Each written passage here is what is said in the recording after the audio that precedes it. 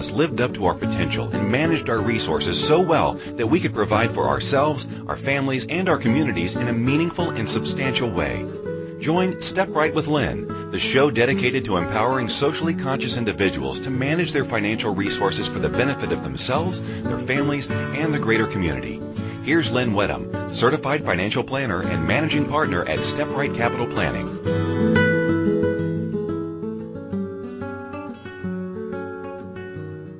Welcome to Step Right with Lynn on Wednesday, June the 3rd, 2015. Our topic today is position your child for success, and I believe that's every parent's goal. My guest this week is Steve Blakely, and we're going to talk about the 4 character traits that every child must be taught to manage money well, and how to foster the development of these character traits. Steve is a certified parenting coach, author, speaker, and the founder of Parenting with Leadership. When parents apply the 4 leadership principles in Steve's book, parents can solve over 80% of the typical child and teenage misbehavior they encounter. Steve's book is called How to Lead Your Child to Success. Before we call on Steve, I want to tell you about a fundraiser that's happening this evening, June the 3rd, at 7 o'clock at the Waterloo Region Museum, 10 Huron Road in Kitchener. It's a fundraiser to support A Dream for Uganda, which is a dream of supporting a school for the performing arts in Uganda. This event will raise money to bring a dance troupe from the school to Ontario in November. And this will also coincide with the opening of the Grand River Film Festival, when a documentary about the school will open the Grand River Film Festival, and the dancers will perform. So this fundraiser tonight involves fashion, live performances, art, live and silent auctions. You'll have a great time and support a great cause. So come on out to the Waterloo Region Museum, 10 Huron Road, and support this event this evening. And also set aside November the 2nd to see the film and the kids perform at the Grand River Film Festival. I know we're all really looking forward to it. And I'd also like to remind you about the workshops that Lisa Rayom and I will be presenting on the topic of financial fitness. Lisa and I will be offering workshops focusing on the principles that lead to financial success on Monday, June the 15th in the evening, and on Wednesday, June the 17th over the noon hour. If you're looking for a great gift for a graduating student, these workshops would be that gift. Give me a shout if you'd like more information about those workshops. You can email me at lynn@stepright.ca. You can also get a sneak peek by listening to last week's Step Right with Lynn when my guest was Lisa Rayom. Welcome to the show, Steve. Thank you. Thank you for having me. So, Steve, how'd you get involved doing this work involving parenting and leadership? Oh, okay. Wow. This is a great story. Perhaps I'll give you the very short version of it. My wife and I have a special needs child, and we experienced a lot of failure. In fact, my wife bought over 20 parenting books, and over a 7-year period, we consistently got nowhere with his behavioral issues. And so we really took a break and just resorted to some prayer to say, God, please show us. And 7 months later, we believe we had an answer to that prayer when we heard a fellow by the name of John Roseman on the radio being interviewed, and he said, I'll tell you why most of the parenting advice fails to work. And that caught our attention. And basically, we bought one of his books, and we implemented it, and we said, hey, this is all about changing us, not our child. And it was all about us becoming leaders. And when we made that switch, our son's behavioral issues changed. And we basically had a transformed family within a matter of a few months. Wow. And so that led me to, wow, this leadership is so powerful. And it later, a couple years later, led to me taking this jump to move from the corporate world to setting up my own practice of helping other parents out. Wow. That is a great story. So, in your mind, are the two words parenting and leadership, are they the same thing? Are they synonyms? Are they...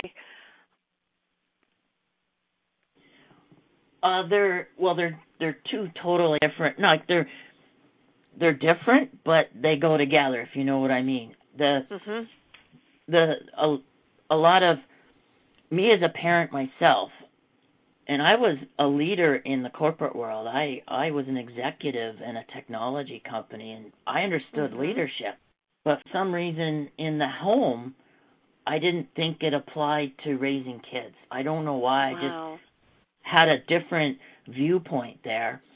And so did my wife, who was trained in business as well as psychology. But we just understood raising kids had to be different for some reason. And when we realized it didn't, and we could apply these leadership principles from the corporate world to our home, what effective leadership is, we were so relieved, and it made our job so much more joyful, and our home became a home of peace. Yeah, that's very interesting that we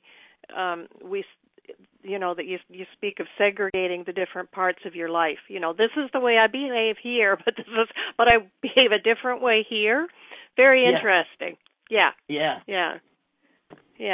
So as a parent coach, you've identified 4 character traits that every child needs to know to lead to their success. So what are those 4 character traits?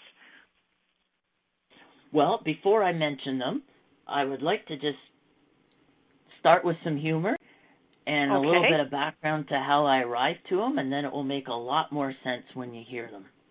Okay. Steve Martin once said, the comedian, he said, "I love money. I love everything about it.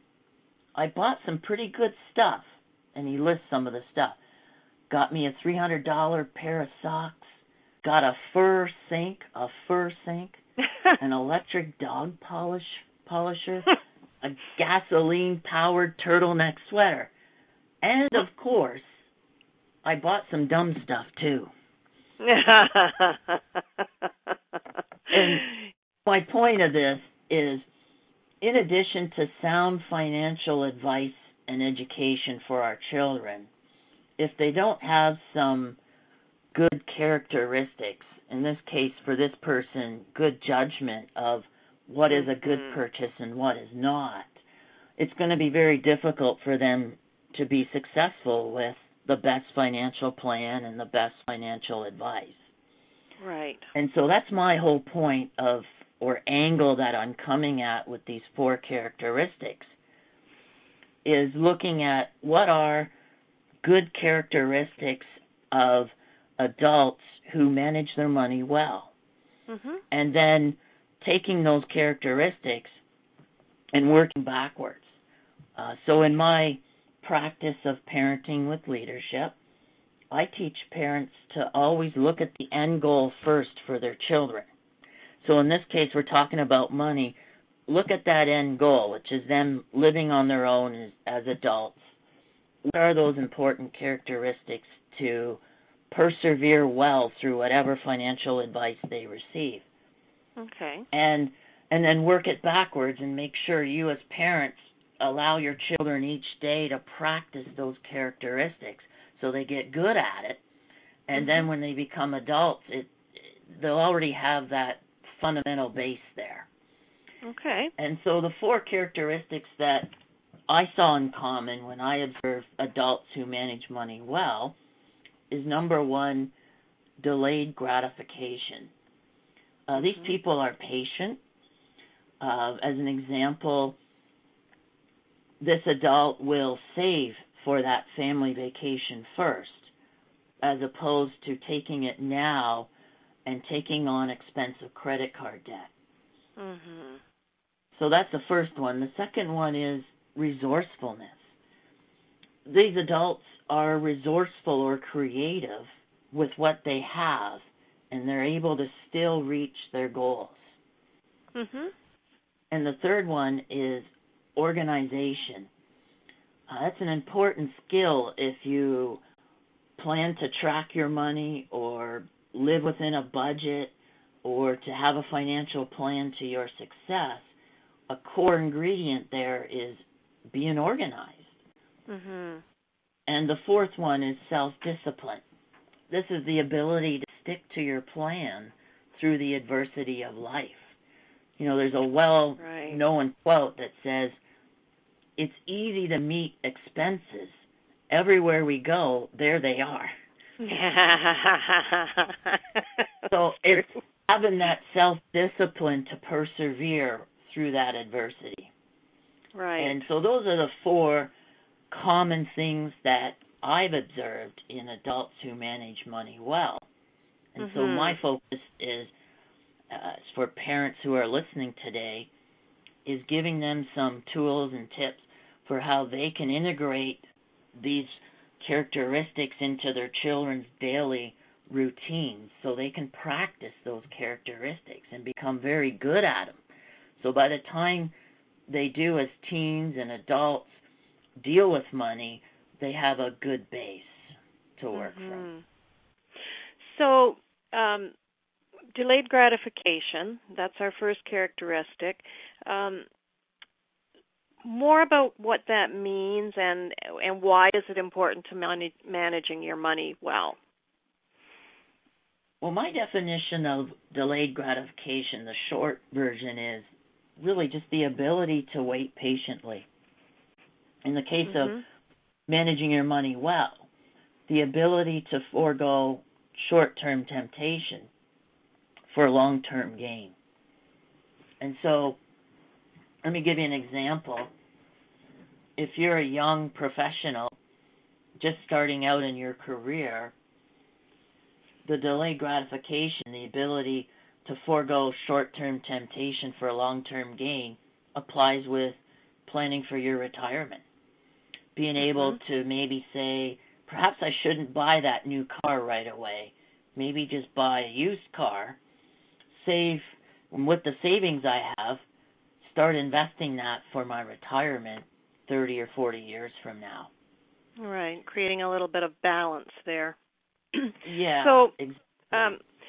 So when you talk about children waiting patiently, like when you describe delayed gratification as to wait patiently, we can see why we would desire our children, especially, to be able to do that. How can we teach that with children, and then how do we relate it to our goals around money? Mm-hmm. One of the things I recommend for parents to get their children practicing delayed gratification on a daily basis is to have them do an abundance of chores. Chores in the morning before school, chores after school, and chores after dinner. And I strongly recommend to parents that they do not pay their children for chores. And the delayed gratification here is, as parents, you're going to motivate your child to do the chores by withholding the fun stuff they want to do in their spare time, like children that love to watch TV or play video games or play with their toys or even participate in organized evening activities like sports or arts. I would make those always conditional on the work being done first. So it really teaches your child on a daily basis that delayed gratification concept, that I work first and then I play. Yeah, I would say that in the home I grew up in, that was certainly, that was certainly expected. There were things like, practicing your music before you went swimming and that kind of thing. So waiting patiently, and so is it enough? How easy is it to motivate children? Just by saying you've got to get this done before you do that. Well, I recommend parents take a leadership approach. So a good leader will have the discussion, have the conversation with their child one time, then post the expectation so it's clearly visible every day. So post the chore schedule. Okay. And then never remind again, never warn, and just let the child learn by their own mistakes. And Right. so they'll have situations where they will forget a chore or out of rebellion not do the chore, and the evening will come and maybe there's an organized sporting event where they're part of a team and maybe your child's a pretty important player on that team. And you announce to the child, I'm sorry, you're not going. The chores were not done. Or they weren't done to my level of quality. Mm-hmm. And to go through those experiences of not being able to go. And those are what makes it very memorable to the child. And they only need a few of those. And now they realize, oh, mom and dad's rules are firm. Mm-hmm. They're consistent. And it's up to me to solve it and do it if I want to participate in these fun things that I want to do. Yeah, I can see that. That's the tough part, I think, for the parent, though, right? When the team is counting on your child being there, but you have to stick with that decision. I can see things breaking down at that point if you're not really strong. Well, and what I recommend to parents to help them through that is focus your attention on the long-term goal. Then you'll be able to make wise decisions in the short term. Wow. Because you're always basing your decisions in the short term on what advances my child closer to that long-term goal. Mm-hmm. And that helps you make wise decisions. If you instead, kind of the opposite of that, is making decisions based on the short term, such as my child's feelings, my child's happiness, that's how you can get yourself into trouble. Right. In terms of moving away from your long-term goals. Mm-hmm. And so these are great teaching opportunities. I look at them because they're insignificant, really, in the big picture. If your child misses one game and lets the team down, well, yeah, it's unfortunate. But in the big picture, if it motivates that child to correct their ways through that experience, then when they grow up and have, situations where they're not inconsequential, they'll hopefully be better prepared. Yes, and I would, what I can appreciate this is very similar to what, to making goals and sticking to them in many other situations, because what I tell people is you need to know what it is you want, and you need, what your retirement's going to look like, or shorter term goals as well, but you need to keep your eye on those in order to keep you on track. And right. So I really appreciate that explanation of that as well, because it's it really is, knowing why you're, giving up one thing for another, to make those decisions in the short term. I think that we will go to our first break now, and we're certainly fascinated by this subject, and we'll get right on to the next character trait when we get back after this break.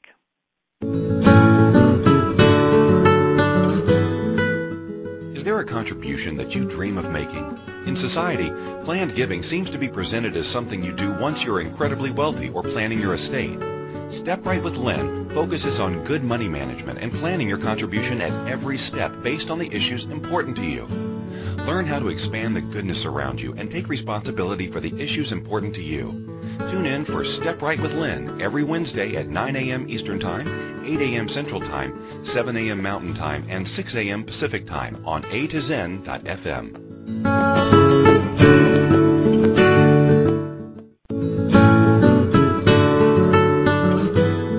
This is Step Right with Lynn. Lynn Wedham is a certified financial planner. To participate in the program today, please call toll-free in the U.S. 815-880-8255. That's 815-880-TALK. Or in Canada, 613-800-8736. Or you can Skype us at A2Zen.fm. You can also make the choices to ask or comment by email by sending to lynn at stepright.ca.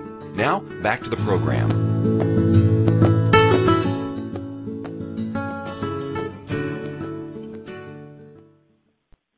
Welcome back. My guest today is Steve Blakely, and we're talking about positioning our children for success with money. Steve, you've suggested that that children have chores, and you've really suggested that there's be in the morning, after school, after dinner, that doing the things they want to do is conditional on having the chores completed, and that this is how they're going to really learn about the real world is what I can kind of see there. But I'm going to say likely you don't start when somebody's 15 and then tell them they've got chores at breakfast time and chores after school. And when do you get started with this? I recommend to parents that they start at 3 years of age, when their child's 3 years old. I have clients who I've taught this to, and they've got their 3-year-olds setting the table, loading the dishwasher, sweeping the kitchen floor, feeding the cat. And they're amazed. They said, "Oh, I can't believe it. My 3-year-old is actually enjoying this and looks forward to this every day." And I say, yeah, because there's a feeling of immediate gratification there, like of a job well done. Look at me. And accomplishment. And I recommend you start that early. And by 5 years of age, if you want a benchmark, a child should be capable of doing up to 80% of the household chores and doing a majority of them on a weekly basis.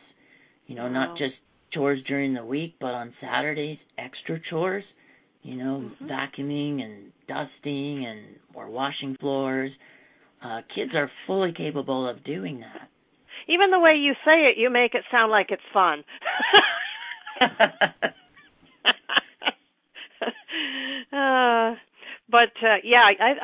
I think you're right. Now, when I was a kid, if I went to my grandmother's house, I much more enjoyed doing that kind of thing, though, than I did in my own home. I think chores can, still be chores.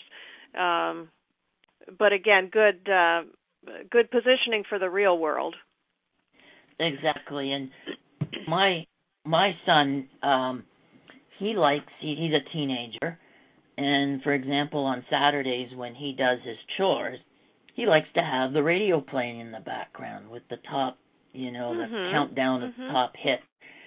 And that's something he enjoys while he's doing his chores, and I'm perfectly okay with that. If that helps him get motivated, when he starts getting his energy going with some good beats that he likes, and I'm all for it. For sure, yeah. So what if we didn't set this basis from 3 years old and 5 years old? How do we teach a teenager? That we all knew so much more when we were teens. We knew everything about everything. You know what it is, that know-it-all teen. How do we teach them this delayed gratification? Okay, well, the one example for teens is this. Teens are motivated by freedom and money. Those are things all teens want. Mhm. And parents are motivated differently. They want to see their teens grow their minds during these teenage years, get a good education. Mhm. And so I love, just as a real simple example, what John Maxwell said he did with his kids that brought a win-win situation together, and that's this. He chose certain adult books that he found were very inspirational for him as an adult, or very good for teaching him certain things as an adult. And he said to his children, if you read this adult book and you answer some questions about it to verify you read it, I'll pay you a good chunk of money for it. So rather than, going to wash dishes for $10 an hour, I'll make it worth your while to read instead and grow your mind. And I love that approach. It's a win-win for both the parents and the children, because the teen is learning and putting into practice delayed gratification. It may take 20, 30, 40 hours to read that book. Right. And that may be spaced over several weeks. But it's teaching and putting into practice that concept of delayed gratification. And it's doing a lot of things. There is delayed gratification there, but we're also making an importance on learning too. We're saying it's important to learn, and it's important to, depending on what kind of books these are, it's important to, develop yourself and character. Yeah, teaching probably a lot of things with that approach. So, that's a good one as well.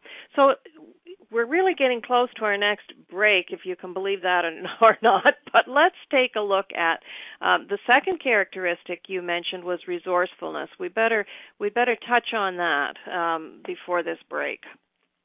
Sure. Well, my definition of resourcefulness is really this: being creative with what you have in order to reach your goals. We've all heard the saying, it's not what you earn, it's what you save. Right. And that's really what this is all about, is like, for example, this is why it's important for managing your money. You're going to have phases or periods in your life where your finances might get a little tight, like buying your first home. Or, as Billy Crystal said, and this is about being in a relationship or marriage, he said this: it's money. I remember it from when I was single. That approach that as you get into a relationship or get married, of course, that's going to maybe cause a season where you have to be resourceful, or even when you're a parent. There's another saying, a father is someone who carries pictures in his wallet where his money used to be. Certainly a lot of demands, lots of demands on families today. That's right. Yeah. And so it's important to learn this skill. And not only that, outside of just the context of money today, when our children get into the workplace, one of the challenges they're going to face is they have to be resourceful to be successful in their career. Because companies will say, when you join them, guess what? This year we're going to grow our business by 10%, but guess what? You're not allowed to change the cost. You're not allowed to hire any new people. So you got to figure out and be resourceful and creative for how you're still going to grow this business, or it may be on cutting costs. But that's how the corporate world works. So if your children are used to practicing resourcefulness, not only will it benefit them in their personal lives at home with money, but it'll also benefit them in their careers as well. So I can think of ideas, people that I know that have done, things that saved them a lot of money, just where they were very smart. But how do we develop this? How do we explain it to children, and how do we develop that in our children? You've certainly explained where it's a very important skill for us today, but how can we develop that in our children? The place I would start is, this is where you really have to be laser focused on the end goal. And if the end goal is, I want my child to be very resourceful, then a practical way, and I picked this up from John Roseman, it's very, very useful. He says simply to teach resourcefulness to your children as parents, say no more than you say yes. So they have a bunch of wants, your children, and you as a parent may be able to financially afford to give them everything they want. But is that good for them in the long term? Is that going to help them become resourceful? Probably not. Okay. It's probably going to help them become self-centered and spoiled, rotten, those kinds of things. And so instead, if you're a parent living on a fixed income, you can't afford to buy everything you want. Right. And so often you're going to hear the answer no quite often from your spouse, or in the business world from your boss.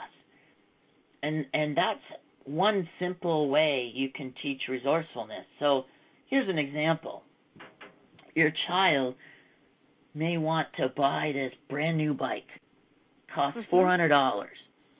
And you can afford it as a parent, but you could use this opportunity to teach resourcefulness, such as, well, I'll tell you what, I found a bike that is very similar to that one, except it's gently used, but it's in great condition, and it's only $100. And so if you go with that option, I'll make it worth your while. I'll actually split the difference in savings with you. So if the difference is $300, I'll give you $150. That's just one way that you can make it a pleasurable learning experience for that child to say, hey, for depreciating assets like a bicycle, which of course a child isn't going to understand, but like cars. Yes. If you can reduce the amount you spend in those areas and instead use your money on appreciating assets, you're going to be far better off.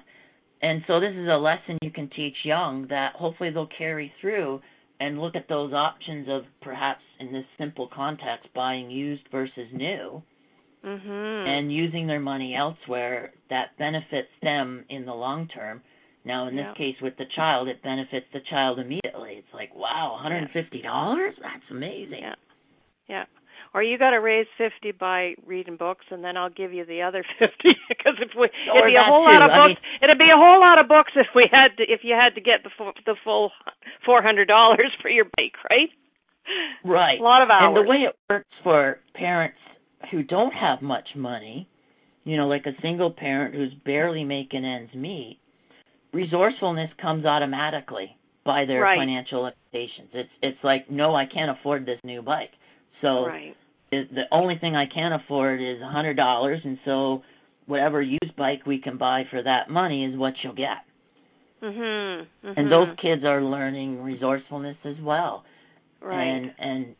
And so there's more than one way to do it. And I just took the approach from the perspective of parents who have plenty and are able to it's buy the right their kids everything they want, that other options to teach this valuable skill. Yeah, and to realize it's not being cheap, it's taking this opportunity to teach. Yes, that's right. And it's easy if you are focused on that long-term goal. Because in the short term, you're thinking, oh, but that sounds a little mean, not buying my child this brand new bike. Right. And that's where if you're focused on the long-term goal, you'll see that, no, this is just one step that's going to bring my child closer to that long-term goal of being resourceful. Yes, that's excellent. We're going to go to break now, and when we come back, we're going to talk about organization.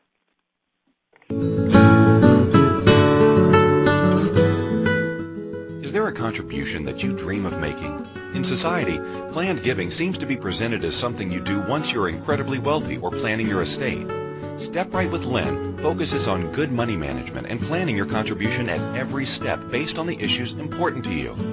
Learn how to expand the goodness around you and take responsibility for the issues important to you. Tune in for Step Right with Lynn every Wednesday at 9 a.m. Eastern Time, 8 a.m. Central Time, 7 a.m. Mountain Time, and 6 a.m. Pacific Time on A2Zen.fm.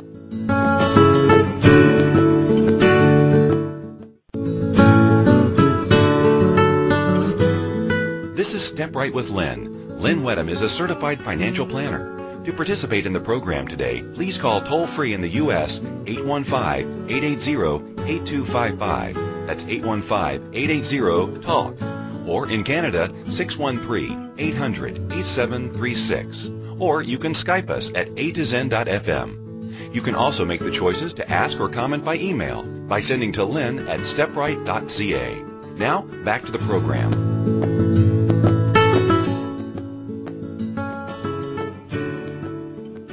Hello again. Today we're talking about teaching children some principles that will lead to financial success for them. My guest is Steve Blakely. We've talked about characteristics of delayed gratification, resourcefulness. The third characteristic is organization. What do we mean by that? How is that going to be important to teach children to manage their money? What I mean by organization is, simply put, the ability to organize your money.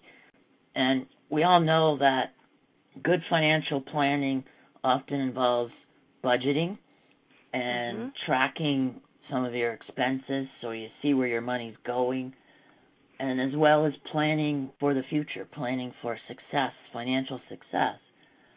And if you look at those things that you need to do, one of the common ingredients there is organization, being able to organize your money. And it's important to do that because I like what Dave Ramsey says here, you have to control your money or your money will control you. And so which is it? And that's where organization becomes a very important characteristic. For example, if you look in corporations and look at their accounting departments, these departments are highly organized in terms of tracking where the money goes, tracking the expenses, putting the budgets together, or tracking how they're doing according to the budget. And it's a very valued thing in corporations.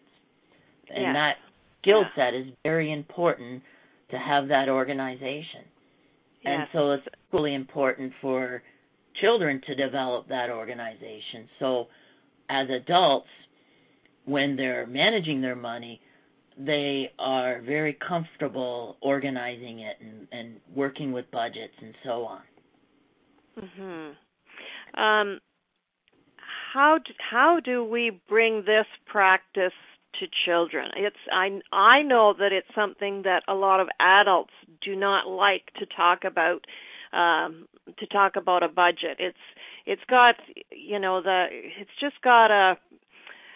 It has a connotation. People believe that a budget takes away freedom. I try to teach people that having a budget brings about freedom. But how do we get it across to children to do this thing that may seem distasteful? Well, what I recommend is you start small and start with hands-on. So here's a simple approach with a child that you can take. Offer to pay that child a weekly allowance, no strings attached, that you'll receive this money no matter what. But also give that child 4 envelopes. The first envelope can be labeled bills and taxes. The second envelope can be labeled savings. The third envelope can be labeled spending. And the fourth envelope can be labeled giving. And so let's use a number here. Let's say hypothetically you choose $10 a week is what you'll pay your child. Mhm. Part of the condition of that allowance is that your child allocates the money that they receive into these envelopes, such as in real life, we don't get to keep everything we earn. That's and right. so that first envelope called bills and taxes, $5 of that $10 goes into that automatically. Yep. And that goes back to mom and dad. Aha. Okay. The second envelope, savings, well, $2 out of that $10 goes into that envelope. The third envelope, spending, this is the money you can spend however you choose. $2 goes out of that $10 into that envelope, and you're left with $1. And one of my values as a person of faith is that my child gives back to the community and specifically gives back to God. Mm-hmm. And so 10% there, $1 goes into the giving envelope, which will go back to the community, to something that is going to benefit the community. And so it allows the child to learn some of these important fundamentals that I don't get to keep everything I earn, and I'm learning to organize my money. Mm-hmm. And now this is done physically, it's with envelopes, but it's a way that they can get engaged, and it'll be fun. Like when your child can count the money and organize it this way, it's going to be fun. Mm-hmm. And you can also build on that thereafter. So, for example, in the savings envelope, you could add a lined piece of paper that has 3 columns. The date that the child can write in where new money goes in, the amount, how much money is being put in, and the current total that's in the envelope. So if your child can do basic addition, your child will be able to really create a ledger for that account. That savings account is what they're doing, but it's done in very simplistic terms that's fun for the child. Right. And you can build on that to institute planning. For example, with the spending envelope, your child may want a new gadget or something that you, being that parent who wants to teach resourcefulness, says, no, that $40 item I will not buy for you, but if you raise half of that money, like $20, I'll buy it for you. Right. And you can then teach your child how to plan. So you're receiving $2 a week in your spending envelope, and you can teach them, well, how many weeks is it going to take if you saved $2 to get to $20? Right. And it will be 10 weeks. And so you could even create another piece of paper there that has the plan written out. So the child can almost use like a checkbox to say, yep, this week I put $2 in. Next week I put $2 in. So it teaches them as well how to plan for the future. And they're just simple things that are very visual for the child that will allow the child to really start practicing on a regular basis these critical organization skills. A real teaching opportunity there on so many levels. The giving, the savings, just the concept that no, we don't get to keep everything that we that we make. That bills and taxes envelope. They're all really big teaching opportunities in that, and you're kind of turning around that. If it's a video game or whatever it is, that desire that the child has for those things, you're turning them around to that teaching opportunity, which is brilliant. Savings. How do you explain savings to a child? Again, where it's kind of the delayed gratification, but you're using the spending also as delayed gratification. So how do we explain the savings part? I would describe the savings part as more, I would use it myself, more along the lines of this is what you do to prepare for retirement, to prepare for your future, and to get them used to that concept that this savings envelope is money that goes in, whether it's for their future education or whether it's for their future retirement. Like, or even the rainy day kind of thing, right? The maybe the I don't know. I try to use project account and some other rather than the disaster account, right? It has such a terrible connotation, but that just for a rainy day, for something that goes wrong, for a need that comes up suddenly. That's right. Yeah. So a lot of good concepts there. So now our last, the fourth characteristic is self-discipline. So what do we mean by self-discipline, and how are we going to teach that? What I mean by self-discipline is really, by definition, the ability to self-govern oneself. And in the case of managing your money well, it's the ability to stick to the plan through the adversity that you'll face. And, a simple example of that is I was at a friend's house a couple of weeks ago that I hadn't seen in a long time, and he had this amazing TV. It was a retractable screen that came down from the ceiling, and then the screen filled his entire wall of his rec room.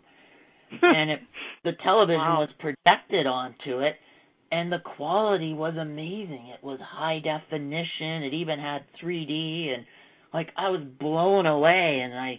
And I was immediately thinking, how much do these cost? And you'll run across temptations like that, but if it's not in your budget, do you have the self-discipline to say no, not now? Zig Ziglar said about motivating yourself that people often say that motivation doesn't last. And he says, well, neither does bathing. That's why we recommend it daily. Right, yeah. And it's the same thing of practicing self-discipline. If parents can have their children practicing that now on a daily basis, just like bathing, by the time they're adults, they'll be good at it. And it should be more natural then to them to practice it. And so you asked as well, how do you develop that with your children? Right. And so a couple things here. I already talked about chores, but that's also another area that it can be practiced, because you're not reminding your children to do the chores. You're not giving them any warnings. You're just standing out of the way and letting them live with the consequences when they fail to meet those expectations. So that's one way of teaching self-discipline, because they'll have to learn by the mistakes. A second one is the homework situation with school. Okay. When a child's a little bit older, you can say to your child, these are my expectations around homework. I will not help you with homework. I will not remind you to do it. It's your job to do it and get it done. However, I've worked it out with your teacher that if you fail to submit completed homework 2 times in a row, your teacher's going to call me. Okay. And you won't like what will happen if I get that call. Now, chances are you'll probably get that call, and I recommend you make it memorable to teach the self-discipline, such as say to your child, that smartphone that you find is the key to your social life that I pay for, guess what? It's gone. It's gone for 30 days. And my expectation is you'll finish all your homework and meet the teacher's expectations. And at the end of 30 days, I'll call the teacher. And if you had 30 good days, or how many school days there are in 30 calendar days, if she says you met the criteria every single time homework was assigned, you'll get your phone back. But if she says, nope, you messed up once, then we'll wait another 30 days, and I'll call our teacher again after 30 days. So you can see it's very memorable to the child, because I really want my phone back. That's my social life. But at the same time, now they're highly motivated to practice self-discipline of, they're going to have temptation around them, such as hanging out with their friends and doing that stuff instead of homework. But now they're so highly motivated to get their phone back, they're going to start prioritizing and practicing self-discipline and doing the homework. And I always recommend, this is another way of teaching resourcefulness to your child with homework, is to say simply, if you can't figure it out, don't ask me because I'm not going to help you. Instead, ask your teacher, ask a fellow classmate who understands it, or Google it and figure it out on yourself. Because the sooner you learn to become a self-learner, the better you'll be for life. Yeah. The more ready you'll be to live on your own independently. Yes, that's what I was thinking. It was the independence of doing that. It's amazing, really, how traumatic it is to take a cell phone away from your child now, isn't it? Yes, it is. But those are powerful things that you can use at your disposal to make these teaching opportunities very memorable. And often it only takes one or two of those in one specific behavior, and all of a sudden the child will clean up their behavior in all these other areas. And that's the great fruit of that principle, so to speak. I'll have parents that come to me with a laundry list of 20 things they don't like that their child's doing, 20 different behaviors. And I'll say, let's focus on one. We'll put a game plan in place for that one behavior. And often after a period of 6 to 8 weeks, when they made the transition from disobedience to obedience in that behavior, the parent will also report to me, guess what? 6 of these other behaviors in my list automatically went away. Yeah. Because you made it memorable and it kind of awakened the child. Yeah, I'm glad you mentioned that because I can see taking some of these actions being rather traumatic to parents at times as well. So it is really good, to know that that you only have to do it a few times, because that 30 days when the child didn't have the cell phone wouldn't, just might not be pleasant for the parent either. But I can see where you're really reducing that. You're not reminding the children about what they need to do, so you're really reducing the reminders or the nagging from the parents and, all of what that can create as well. This has been really fascinating. I think a lot of really practical, great tips here. If parents are listening today and they need more information, what do you recommend they do next, Steve? Well, if they like what they're hearing about this leadership and in terms of focusing on the end goal and working backwards, I have a lot of resources on my website that are free of charge. So by all means, go there and download them and start using them. I also have my book, which is a paid resource, but it's all about leadership and looking at the end goal and working it backwards.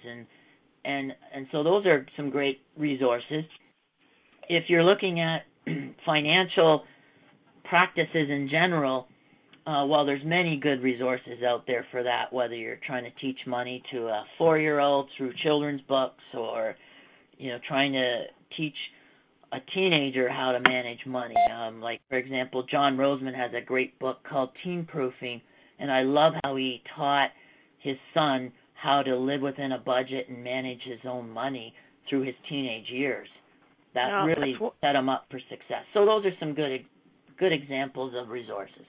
Yeah, that's wonderful, Steve. Thanks so much for being with us today. Wealth of good information. I know that the listeners are going to really get a lot out of this. So thanks so much for being with us today. My pleasure. Thank you for choosing to listen to Step Right with Lynn. Lynn Wedham will return next Wednesday at 9 a.m. Eastern Time, 8 a.m. Central, 7 a.m. Mountain, and 6 a.m. Pacific on A2Zen.fm. We hope you'll join us. Remember to celebrate your wealth by doing something for yourself, your family, and your community. Until next time.